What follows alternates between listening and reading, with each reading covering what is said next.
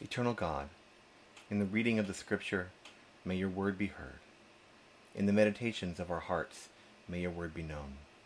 And in the faithfulness of our lives, may your word be shown. Amen.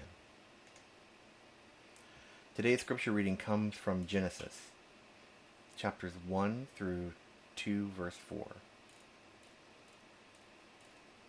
When God began to create the heavens and the earth was without shape or form. It was dark over the deep sea, and God's wind swept over the waters. God said, "Let there be light," and so light appeared. God saw how good the light was. God separated the light from the darkness. God named the light day, and the darkness night. There was evening and there was morning, the first day. God said, "Let there be a dome in the middle of the waters to separate the waters from each other." God made the dome and separated the waters under the dome from the waters above the dome. And it happened in that way. God named the dome Sky. There was evening and there was morning, the second day.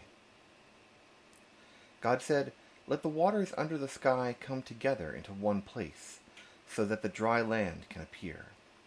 And that's what happened.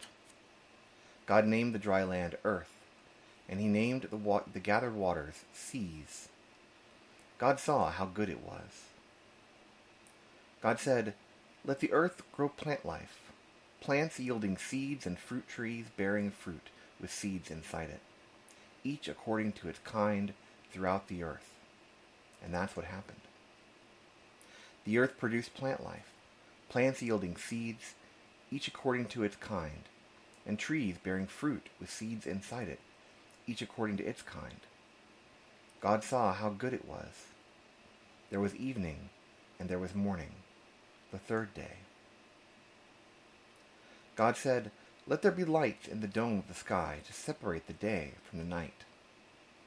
They will mark events, sacred seasons, days, and years. There will be lights in the dome of the sky to shine on the earth." And that's what happened. God made the stars and the two great lights, the larger light to rule over the day and the smaller light to rule over the night. God put them in the dome of the sky to shine on the earth, to rule over the day and over the night, and to separate the light from the darkness. God saw how good it was. There was evening and there was morning, the fourth day. God said, "Let the waters swarm with living things, and let birds fly above the earth, up in the dome of the sky." God created the great sea animals and all the tiny living things that swarm in the waters, each according to its kind, and all the winged birds, each according to its kind.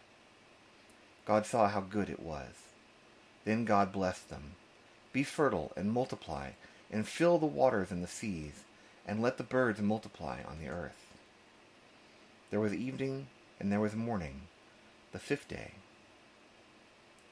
God said, "Let the earth produce every kind of living thing, livestock, crawling things, and wildlife." And that's what happened. God made every kind of wildlife, every kind of livestock, and every kind of creature that crawls on the ground. God saw how good it was. Then God said, "Let us make humanity in our image, to resemble us, so that they may take charge of the fish of the sea, the birds of the sky, the livestock, all the earth, and all the crawling things on earth." God created humanity in God's own image. In the divine image, God created them. Male and female, God created them. God blessed them and said to them, "Be fertile and multiply. Fill the earth and master it. Take charge of the fish of the sea, the birds in the sky, and everything crawling on the ground." Then God said, "I now give to you all the plants on earth that yield seeds, and all the trees whose fruit produces its seeds within it. These will be your food. To all wildlife, to all the birds in the sky, and to everything crawling on the ground, to everything that breathes, I give all the green grasses for food." And that's what happened. God saw everything he had made, It was supremely good. There was evening, and there was morning, the sixth day. The heavens and the earth and all who live in them were completed. On the sixth day God completed all the work that he had done, and on the seventh day God rested from all the work that he had done. God blessed the seventh day and made it holy, because on it God rested from all the work of creation. This is the account of the heavens and the earth when they were created, on the day the Lord God made earth and sky. Here ends the reading.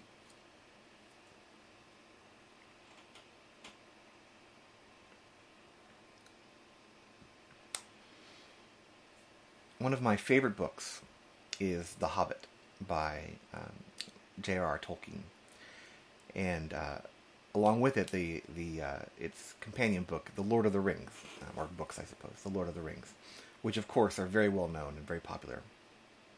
When my daughter was very young, I would read to her every night from The Hobbit and The Lord of the Rings for a long time, and it was a very important bonding for us. There's another book that Tolkien wrote that is less well known, called The Silmarillion. And Tolkien, who was, first of all, a devout Christian, devout Anglican, and secondly, very interested in mythology and the history of the Anglo-Saxons and the peoples of Europe, he created not only this world and all the languages spoken and all the peoples in it, but he also created an entire mythology, an entire belief system around which it all worked. And of course, in his world, the story of the Silmarillion is told from the position of the elves, and the elves, of course, in his world have met the people that that he discusses. They've had first-hand contact with them. The Silmarillion is a extremely dense and dry read. I haven't actually completed it. I'm about halfway through, but the thing that gets me about it is that it starts with a creation story, and I find in that creation story so many of the elements we hear in the story of Genesis.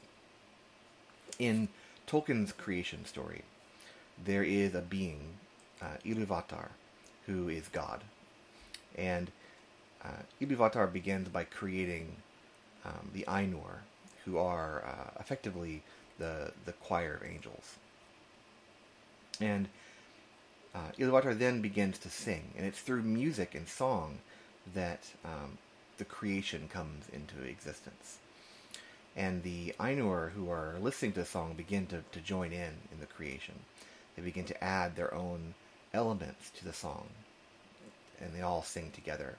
And then one of them, Melkor, who is next highest in power only to Ilúvatar himself, decides that he really wants to be in control of this song of creation, and he begins to try and lead the song the way that he wants it to go.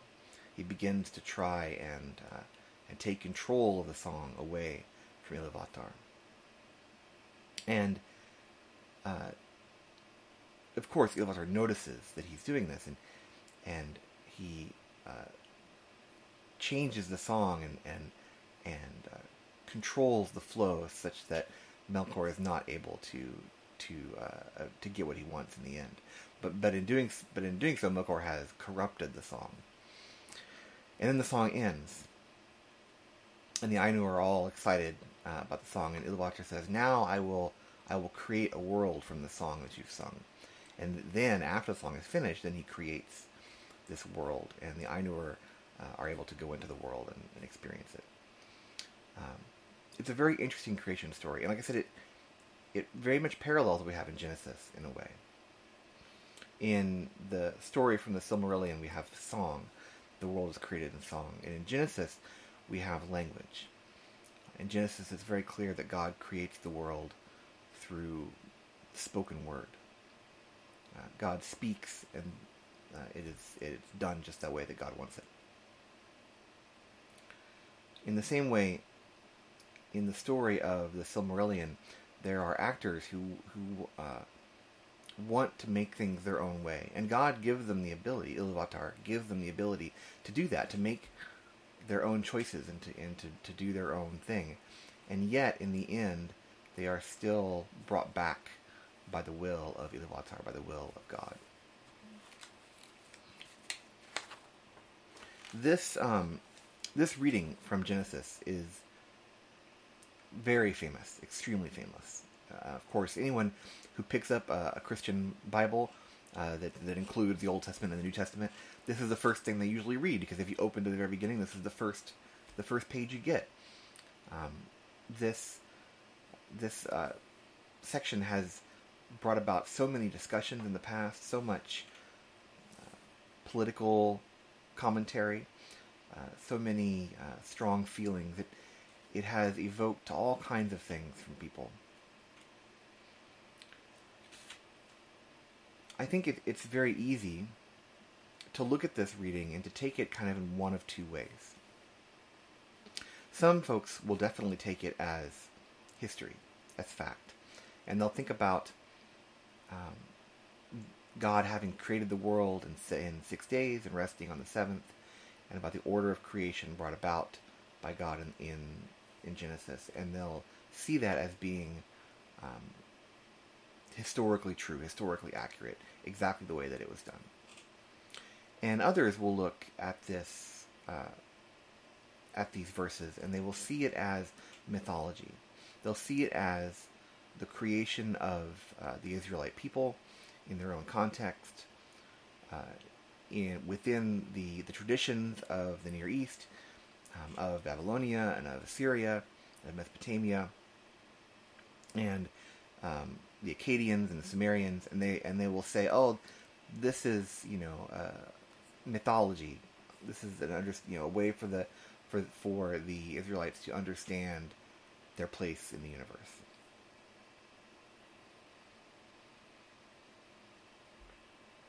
And there have been arguments between these two groups for hundreds of years now. Really, I think since in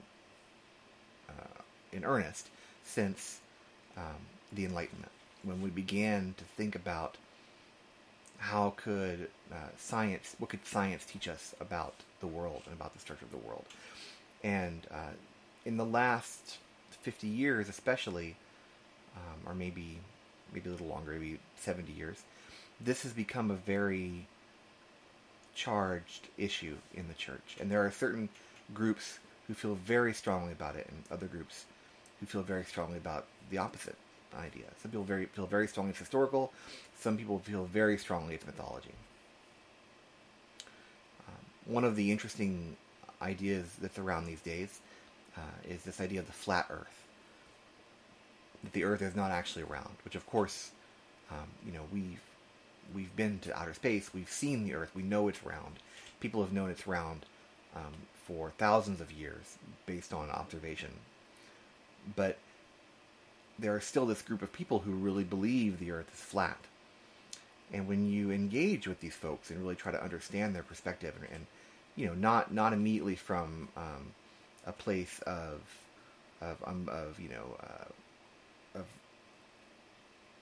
ridiculousness or unbelieving, but really try to understand why they think this, time and time again, it falls back to, well, if this is not true, then the story of the creation in Genesis is not true. Therefore, the Bible's not true.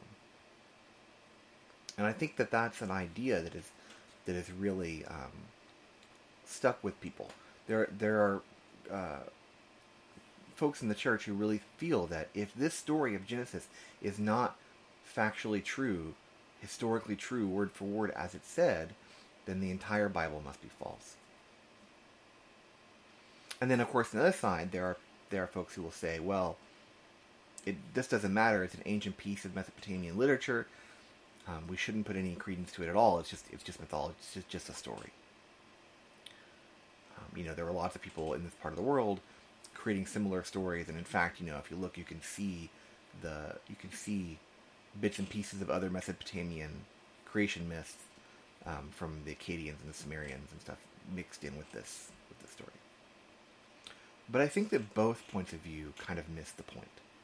I think they both fail to see the uniqueness of the story in its context, in its setting, and what the story is trying to tell us, what Genesis is trying to tell us about the nature of God and about the nature of reality and about the nature of our relationship with God. You know, it's true that if you look at this story and you compare it with other Near Eastern myths about the creation of the world, you'll find lots of similarities. And that shouldn't be surprising to us. The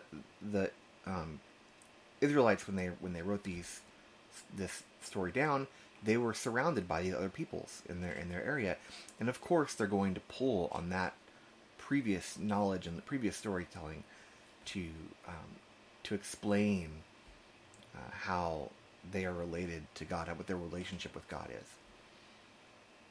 But to think of this as pure mythology is to say that it is not really distinct from other creation stories in the world. And to say that it's purely historical is to say that science and our understanding of the world that we can come to through our God-given reason is also incorrect. And though what we need to do instead is kind of work the middle path. I think what was unique here about the Israelites as they grappled with this idea of how did the world come into being is they wanted to say something theologically true. They wanted to say something spiritually true, something true about the nature of God, something that was unique to them in their time, which is that there is one God, and that God created the universe and is separate from it. That God is the creator and we are the creation. In the story, in Genesis, we hear that God is creating all these various things, and that after God creates each one of them, God says it is good. That God really is happy with the creation. And then God says, let us create human beings in our likeness, so that they can take care of the world. And I think that's kind of the important part of this. One view of this is kind of the materialistic view, the view that the world is only what we can see, and there's nothing more to it, and therefore if we can't see it, if we can't prove it in that way, then it must not be true. And the other view is this mythological view that the world that what we see and what we can discover can never be true, because the only truth is what comes from God. And really it's in between, right? Things can be theologically true, they can be spiritually true, without being literally true, without being historically true in the way that we think of history now. And certainly, I don't believe that when the authors of Genesis wrote Genesis down, that they thought this was exactly what happened necessarily. Maybe they did. Maybe they didn't. But I think that wasn't the point of the story. The point of Genesis is not to say this is how it did and there's no other way it could be. The point is to show us the relationship between God as creator and us as creation. And that relationship is a covenantal relationship. And this is really so key. The text is saying that the nature of reality itself is covenantal. And what do we mean by covenantal here? What we mean is that it is created, and we are the creation of the Creator, right? We exist only because God created us, and yet God wants our co-creation of the universe. God has uniquely given us the ability to help co-create reality. And I think the text also kind of puts this in a frame of reference of language and spoken word. Language and spoken word makes us different than all the other animals on Earth. And there's certainly arguments that there are communication systems and things for other animals, but nothing like human language. And so, the text is saying that God has created us, and yet God wants his creation to be involved in overseeing the creation, in taking care of the creation, in being the caretaker and the co-creator of the world. Much as in Tolkien's story, Iluvatar invites the Ainur to help create the song, even though the Ainur are themselves created. And just like in that story, this story points out the fact that, and of course as we read Genesis even more, we see it again and again, that even though we are given by God the ability to rebel, the ability to make our own decisions, that we are not being deterministically directed by God, but that we are allowed to make our own decisions and to come to our own conclusions, and in that way be co-creators of the creation with God, that nonetheless everything eventually bends to the will of God. That it doesn't matter, it doesn't matter what we do, but that whatever we do eventually will come and be come around and be brought into the service of God. This is in fact one of the core tenets of Christian Universalism, that even if we as individuals resist God's saving grace, resist God and push God away, we eventually will no longer be able to do so, because we will realize eventually that we are harming ourselves, and eventually we'll come to understand the reality of the world, and come to understand that it's in our best interests to bend our own will to God's will, even if that happens long after we've died. That God will have the final say, the final ability to save everyone. That's really a core idea of Christian Universalism, and we see it here in creation. We see it with God creating everything. Without God, there is nothing. And so, what does it mean to be created in the image of God? What does that mean to us in our daily lives? I think this is a really important point. I think this is really core to this story, and we see it throughout the rest of Genesis, where God has a plan for the created order. In these verses, we see that according to this, all of the beasts and humankind are all meant to be vegetarians, for example. So God has an idea for the created order, and then thanks to the intervention of human beings who are given the ability to make their own decisions and to alter that creation, and are given care over that creation, things go awry. things go not all according to God's plan in the creation or original creation, but nonetheless that co-creation is again and again and again brought back to serve the will of God. And so must our existence be eventually brought back to serve the will of God. To be created in the image of God means that all human beings, whether we get along with them, whether we agree with them, they are all carrying this image of God within them. They are all created in the image of God. They are all beloved by God. They are all given a part of the creation, given a role in the creation to help co-create along with God. Their ideas and opinions and beliefs have meaning and have importance.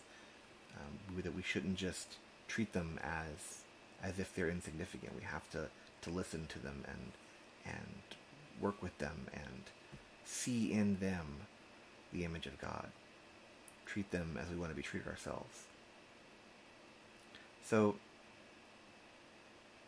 as you go out and you experience the world this week, think about that. Think about what it means to be created in the image of God. Think about it when Genesis says that God saw all the creation and said it is extremely good. Not just good, but extremely good. God was very happy with the creation. And in that same way, God is very happy with you as God's creation. even when you turn against God, even when you forget God, even when you feel like you're all alone and there's nobody there, and that God has abandoned you, God still loves you. God still sees you as part of God's beloved creation. Don't forget that. Amen.